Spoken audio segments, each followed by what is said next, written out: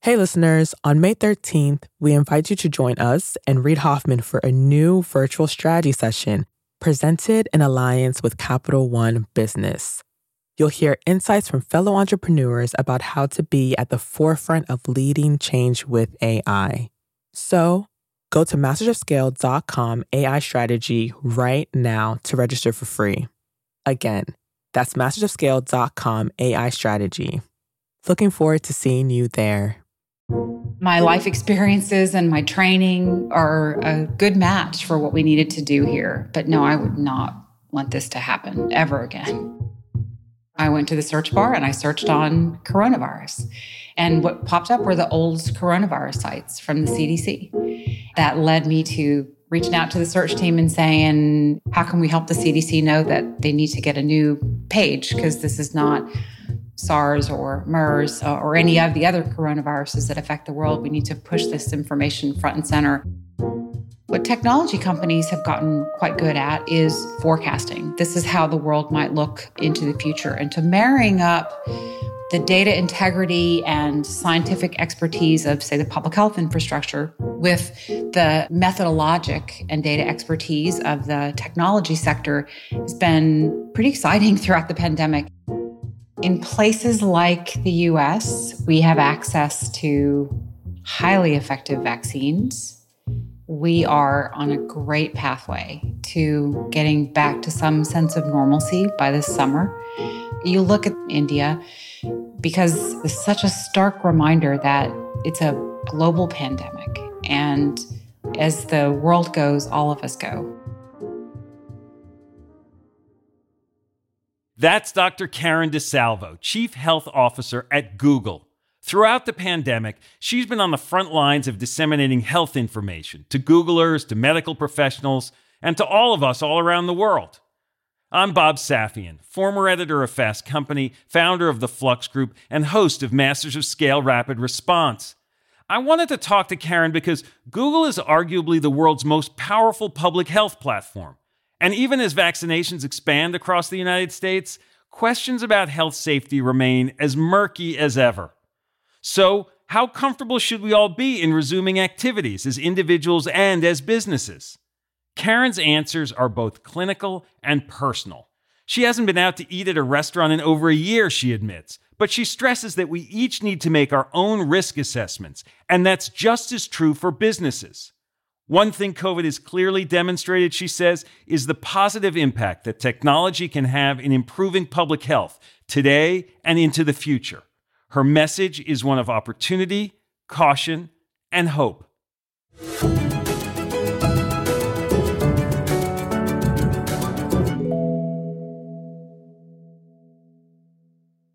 Hi, listeners. It's Erica Flynn, VP of Alliances and Audience Development at Wait What, the company behind Masters of Scale.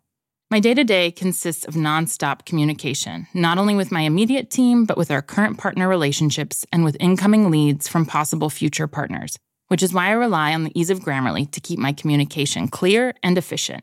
One confusing email can turn into several confused replies, which can turn into an unexpected meeting which no one wants, needs, or has time for.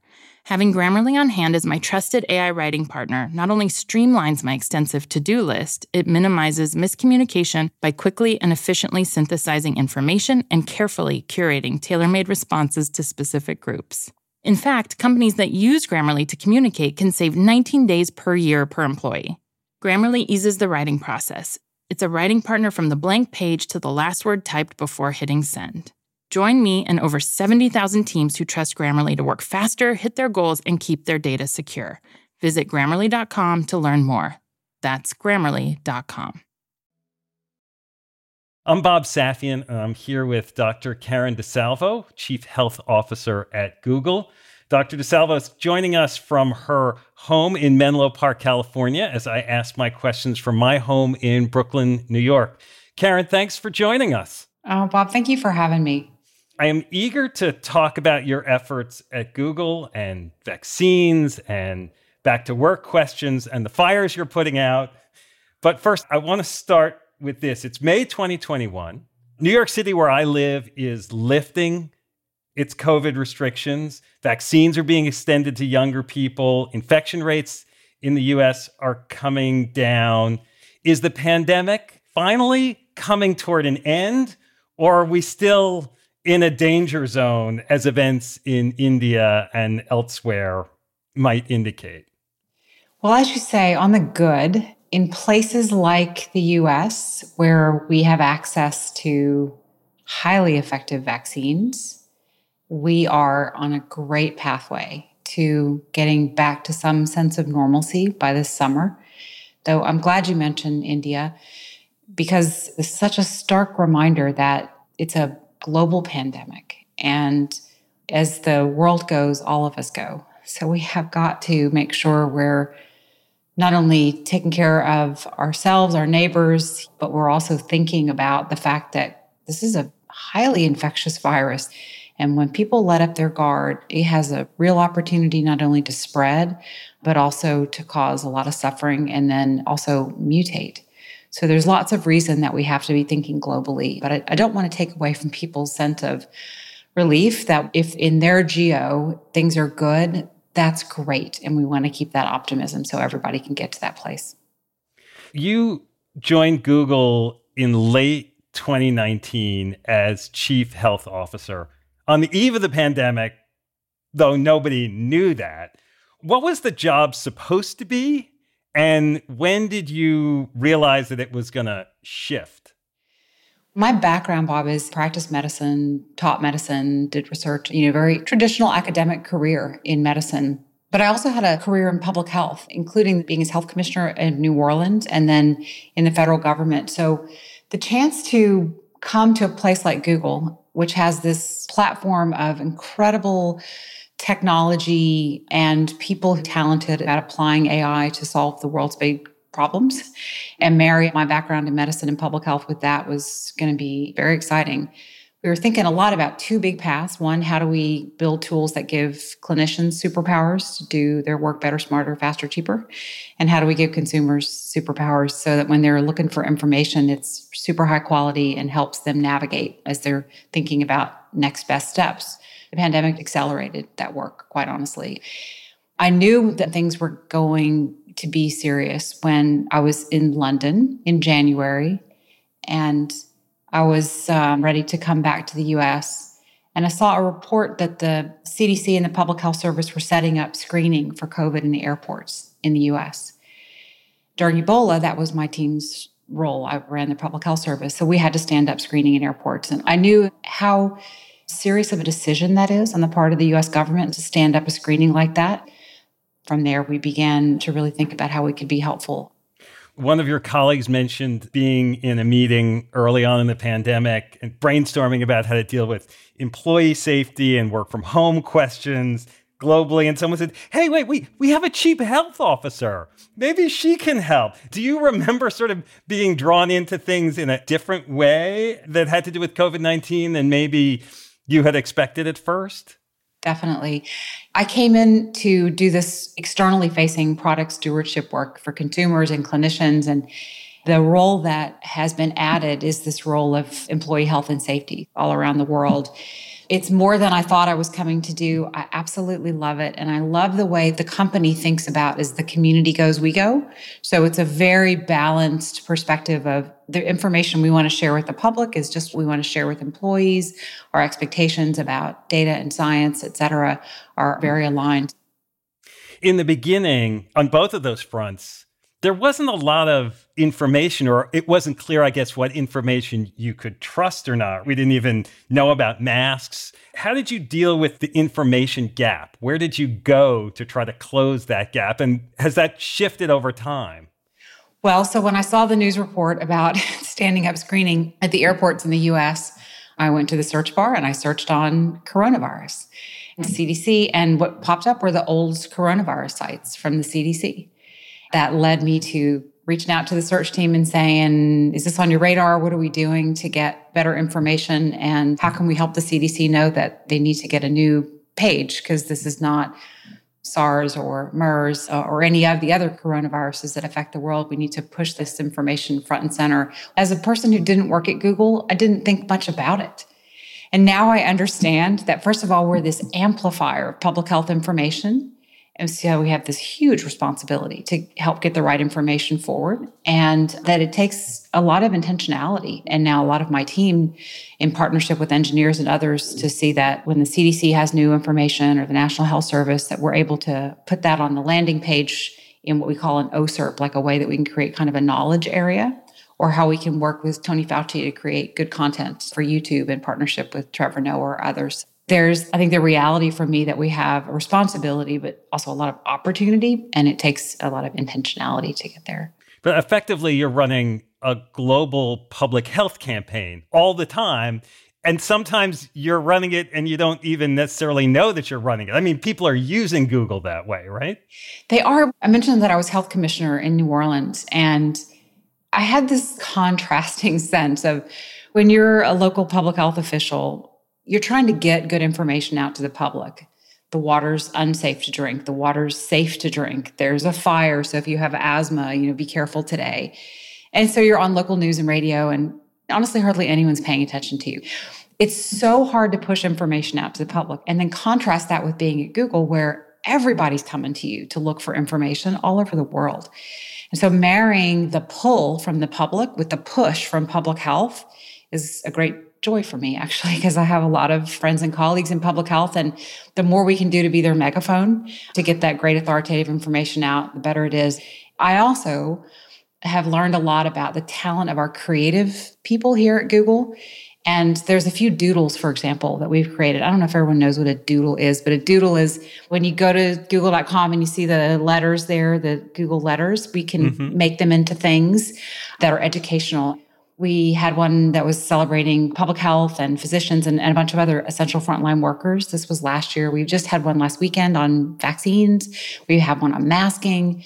As a public health person, again, I'll be honest, we're terrible at messaging and creatives. It's like notoriously eat your vegetables, walk further, and it doesn't really resonate. You can talk to these creative folks who make the doodle as an example, and they'll take that idea and turn it into an engaging, entertaining cartoon that still gives you all the message about mask and distance and how we're all in this together. As you're talking, I'm thinking about how, as someone in public health in a crisis like this, you don't want it, but it's what you've trained for.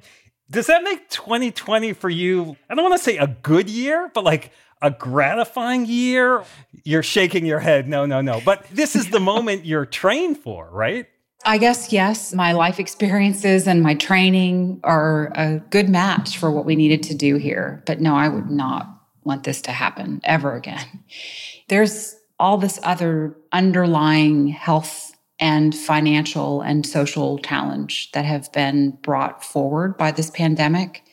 So I would have much preferred that we all just figured out on our own how important equity is and having anti-racist systems and how valuable public health is and how much community matters, and we should help each other without having to go through all this suffering, honestly. Yeah, you prepare for the worst, hoping you never have to deal with it. Hoping you never have to deal with it. That's exactly right. A lot of businesses made shifts during this year. During all this, you built out a team of nurses and doctors and health clinicians to provide health expertise across the organization. Can you describe that function, where the idea came from and how it sort of got pulled together? Well, full on credit to people who were here standing up this idea that Google has many ways that it can apply its technologies to improve healthcare and health globally. That led to the formation of Google Health, which David Feinberg was recruited to run, and then David in turn recruited me. And there are already some clinicians here at Google. I think the reality of the talent here, just to give you a sense, we have people who were former FDA commissioners, people who are expert in clinical trials, or they're physicians that are also AI scientists, or nurses who have been at the bedside but also led big health systems.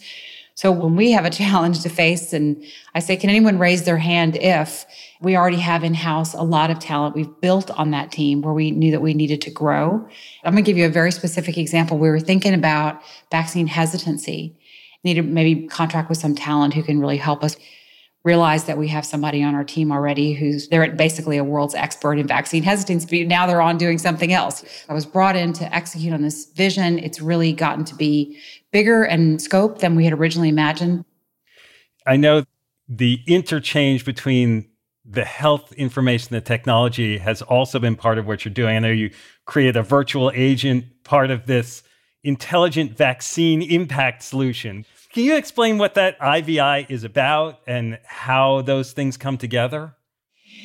Yes, this is a tool that supports public health and governments so that they can not only help their populations find and access vaccines, but then it creates a virtuous loop so that those governments, those public health agencies, and in some cases, healthcare systems can see what the demand signals look like on the ground as people are signing up, to see what kinds of languages they need to be ready to offer at the vaccine sites, to understand what are some of the kinds of questions people are asking, to be prepared to give the right information to help those that might be still a little hesitant or need more information in order to get to full confidence. It's a snapshot for those systems, be they public or private, to know how to forecast the next few days or weeks of meeting the needs around a vaccination. And it's a great example of how between our public health teams and our cloud teams and our government affairs teams, people can come together and say, well, here's a problem that we're hearing about that we need to solve. So you're anticipating a sort of range of questions based on maybe the way people are interacting digitally, but so that people can call into this virtual agent and get answers in lots of languages. And then based on how that's being used, that can then be fed back to or through the systems to say, this is what we need on the ground to mirror what the patient's needs are that we're seeing through this facility. Yes, it leverages the opportunity of learning. And in the health IT world, we talk a lot about learning health systems. This is an example of that. So technology is helping to accelerate and augment what a call system or a system might see in the data. It also helps to visualize it, to triage it, and to amplify the kinds of next steps that need to be taken to make sure that you're meeting the population's needs. And so serving the population is helping you figure out ways to serve them better in the future. Oh, definitely. This is one of the big lessons we've learned in the pandemic, is that we as a world, we're pretty good at looking in the rearview mirror and saying, wow, 2 years ago, a lot of people were dying. That's the state of public health information. What technology companies have gotten quite good at is forecasting. This is how the world might look into the future. And to marrying up the data integrity and scientific expertise of, say, the public health infrastructure with the methodologic and data expertise of the technology sector has been pretty exciting throughout the pandemic. As a public health person, communications, job one, I'm pretty sure still. Job two, data. Because you got to make evidence-based decisions, but we can't do it on data that's 2 years old. Hey, listeners, it's Jodine Dorsey, the VP of Live Events at Wait What, the company behind Masters of Scale. I am constantly tasked with reaching out to teams across a wide spectrum of professions and the vastly different personalities that go with them. Grammarly helps me quickly shift tones to better communicate what I want to say and saves me valuable time in the process. Our upcoming Masters of Scale Summit event features top-tier speakers from CEOs to founders to political leaders. Grammarly's ability to produce on-brand writing helps me properly prepare for each and every thought leader I interact with on stage. It lets me generate the most exciting specialized content for our audience. In fact, teams that use Grammarly report 66% less time spent editing marketing content, which I've seen firsthand with my Summit team. Join me and over 70,000 teams who trust Grammarly to work faster, hit their goals, and keep their data secure. Visit Grammarly.com to learn more. That's Grammarly.com. So the listeners here are predominantly business people and entrepreneurs, and everyone remains uncertain about where and how people can go back to work. And I wonder if you could give us some guidance about how each organization can best think about those questions, try to answer them for themselves. I mean, for us as a company, by and large, we can work from home, so we have. That was an early decision that we made, and we're proud of it.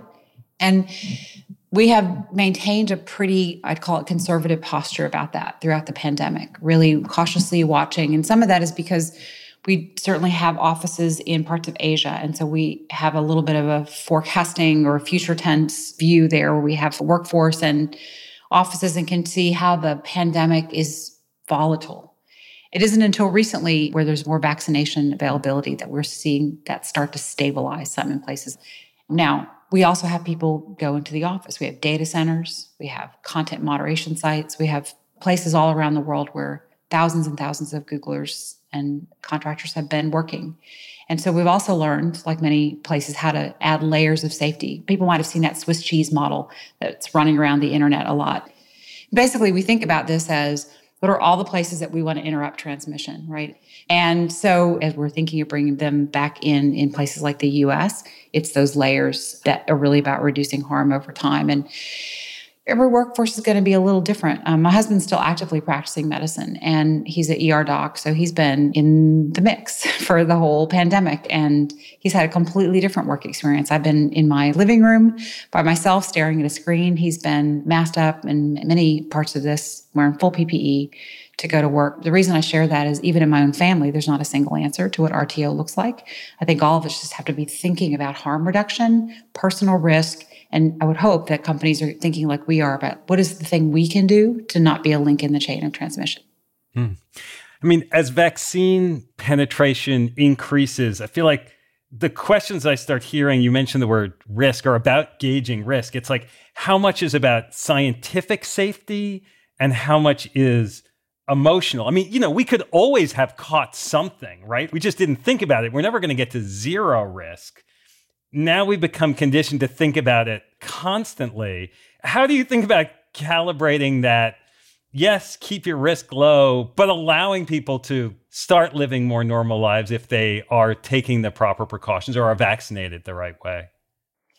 Yeah, this is such an interesting question for me.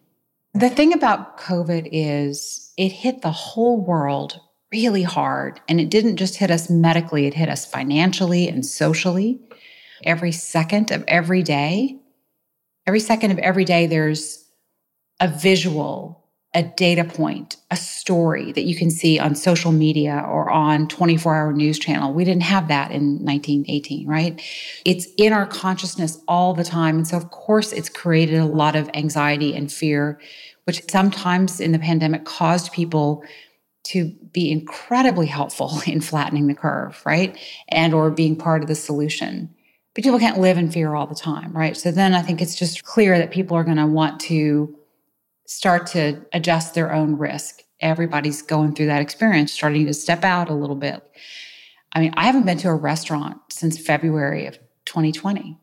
That's my sense of risk, but I know lots of people are different on the spectrum. So it will continue to evolve. And I think a lot about my experience after Hurricane Katrina.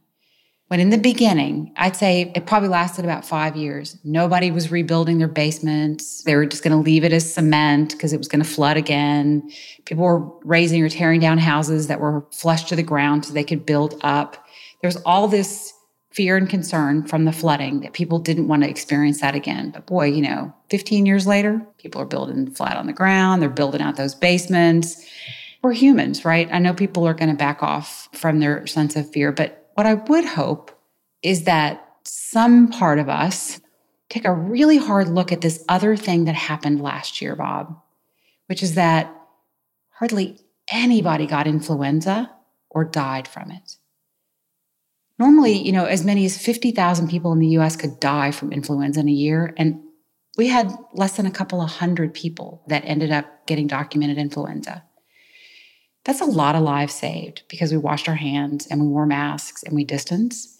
I'm not saying that we should live like this all the time in a bubble. On the other hand, it's a good reminder that, boy, if we could get more people to get a flu shot, if we could stay home when we're sick, if we could follow some of these things, we could actually save a lot of people's and babies' lives in the future.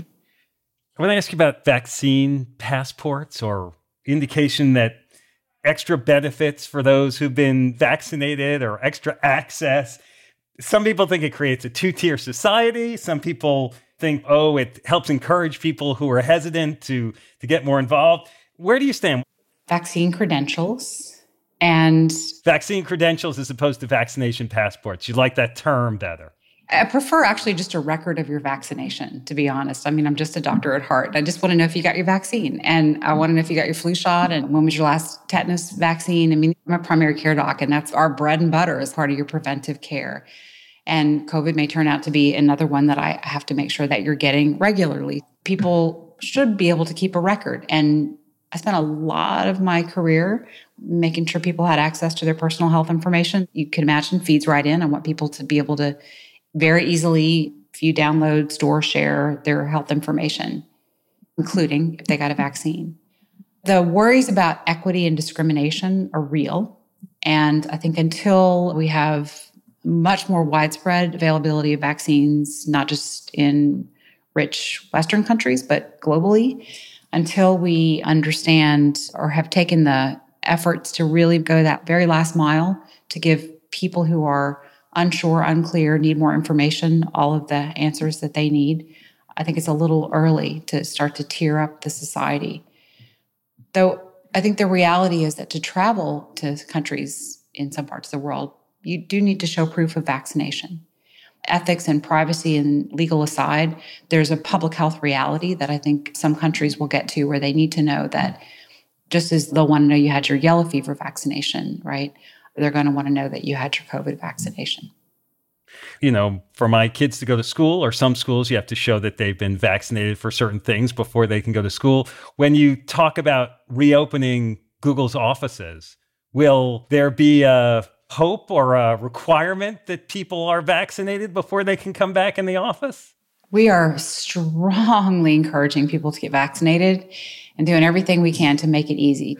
Setting up sites right now in the US, but we already have been doing this in Europe and in other parts of the world where we can, to have as frictionless as possible access to vaccines, and a lot of internal campaigning, meaning education about them. But right now we're not mandating. And so encouragement is still our posture. We have a lot of good uptake, actually. A lot of employees pretty interested in getting vaccinated. That's a good demand. Yeah, well, and if you want people back in the office, they may be more comfortable knowing that everyone else in the office is vaccinated, but it does raise questions for those folks who choose not to or can't get vaccinated for a variety of reasons. Yes, it's an important and complex area, and I don't say that lightly. This is an area that we've been doing an awful lot of thinking about, and as a public health person, when I was in the Obama administration, it happened to be the time of the measles outbreaks, and so vaccine hesitancy was pretty high on our list of things. And in that kind of vaccine hesitancy or lack of herd immunity, there's a set of strategies to normalize vaccines and vaccination. In this context, we've learned we have to do something different. We have to be very outspoken and encourage the vaccination and have campaigns and really push people to, which is not typically how you handle hesitancy. You try to normalize people not getting vaccinated. This is the flip side, basically. And I think the reality so far is that looking at the numbers in almost any geography around the world, about 3/4 of the population wants to get vaccinated. And then if you add children to the mix, we'll get towards herd immunity. And the reason I keep raising the herd immunity piece is for two big reasons. One, what we got to do is not worry about individuals. We got to figure out what's the population level rate, because that ultimately is going to protect those people who can't or won't get vaccinated, just like we do with measles, which is incredibly infectious and deadly disease. The other piece of this is, though de minimis, it is still known that you can catch COVID if you've been vaccinated. And I need for a while people to keep that in their head. Yes, you may catch COVID, but because you're vaccinated, not get sick or end up in the hospital. But there's still the chance that you could catch it and transmit it to someone who's immunocompromised or has another reason that it actually might kill them. That's the cautious piece of public health right now that you're feeling, where we're saying, look, we're getting there, but we're not there. We don't want any links in the chain. We don't want anyone to transmit to someone else. We don't want to give any more opportunity for variants to form that might be resistant to the vaccine. Everybody just take a breath. We're so close in some geographies like the US. Let's get us closer to 75% so that no matter what happens with that last 25%, as many people are protected as possible. You mentioned a couple of times the situation in other geographies around the world. How is that part of the effort moving now? You're saying you're in a lot of meetings, a lot of fires about India of late. And what is that response like? It's heavy, if I can be honest. It's really heavy. I live a little bit in the future. And what I mean by that is I'm constantly thinking about where the epi curves are going to be and then what we need to be doing 4 to 6 weeks or more down the road. That sometimes means that when people that are experiencing waning of some part of the pandemic, I sort of went through it emotionally and intellectually already, and I'm already on to the next piece.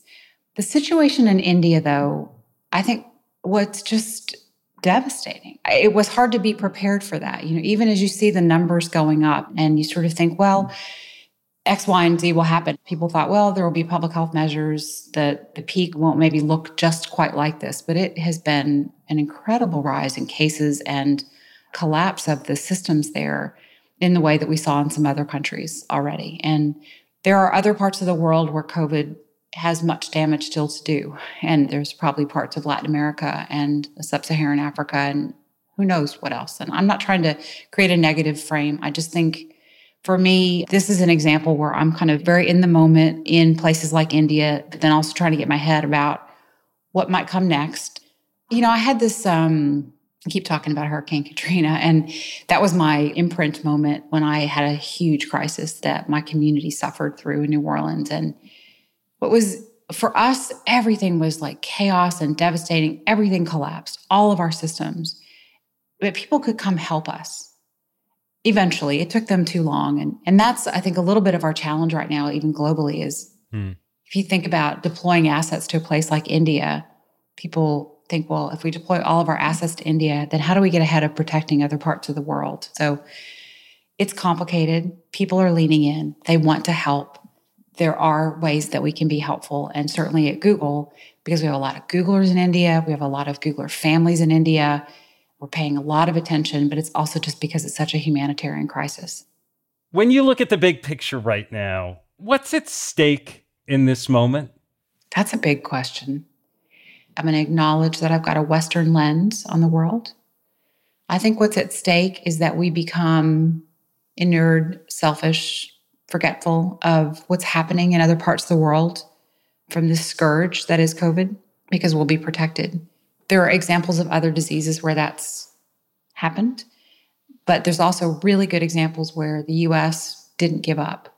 Take HIV and what we did with PEPFAR and how committed we have been as a country to be a part of a world set of solutions to end that pandemic. And so I think what's at stake is I don't want people to get comfortable again and not remember that we have to help people all around the world. And it feels a little bit selfish to say it, I guess, but what I do hope comes out of this is this ongoing recognition and respect of and love for public health, the public health infrastructure, and that we have to strengthen it, that we have to help it be better at forecasting and tracking, because there are significant not only health, but also social and financial consequences if we don't. And we neglected public health for decades, not just in the US, but around the world. And this is a moment when we can restore that critical piece of infrastructure for the whole health ecosystem and make sure that it can be a strong partner to medicine, to the scientific apparatus, and to all other sectors. Thank you for taking the time out to have this conversation with all of us. I really appreciate it. Oh, thank you so much. I really enjoyed it. Hi, everyone. It's Jeff Berman, CEO of Wait What and co-host of the Masters of Scale podcast. Like many of you, my to-do list changes by the minute. Whether I'm working with partners or hashing out legal documents or brainstorming with our team, there is never a shortage of tasks that require attention and constant communication. Like Masters of Scale co-host Reid Hoffman, I know artificial intelligence is a huge part of our future, and Grammarly is an enterprising leader in AI. With Grammarly, what used to take a few hours only takes a few clicks. It's like having a collaborator for my writing, helping me generate better first drafts and tailoring messages to our specific audiences. It's not only a superior AI tool, it is a safe AI tool. And as a CEO, security is always top of mind. Grammarly has 14 years of experience and a business model that never sells our data. Security has been a priority since day one and continues to be integral to Grammarly's values today. Join me and over 70,000 teams who trust Grammarly to work faster, hit their goals, and keep their data secure. Visit Grammarly.com to learn more. That's Grammarly.com. Masters of Scale Rapid Response is a Wait What original. The show is recorded remotely using sanitized audio gear. I'm your Rapid Response host, Bob Safian. Host for Masters of Scale is Reid Hoffman. Our executive producers are June Cohen and Darren Triff. Our supervising producer is Jay Punjabi. Our producers are Jordan McLeod, Christina Gonzalez, and Marie McCoy-Thompson. Our music director is Ryan Holiday. Original music and sound design by Daniel Nissenbaum and the Holiday Brothers. Audio editing by Keith J. Nelson, Stephen Davies, and Andrew Nault. Mixing and mastering by Brian Pugh.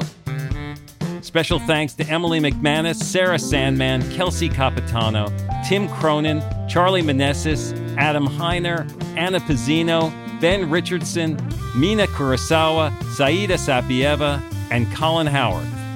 Become a member of Masters of Scale to get access to a year's worth of courses and content on the Masters of Scale Courses app.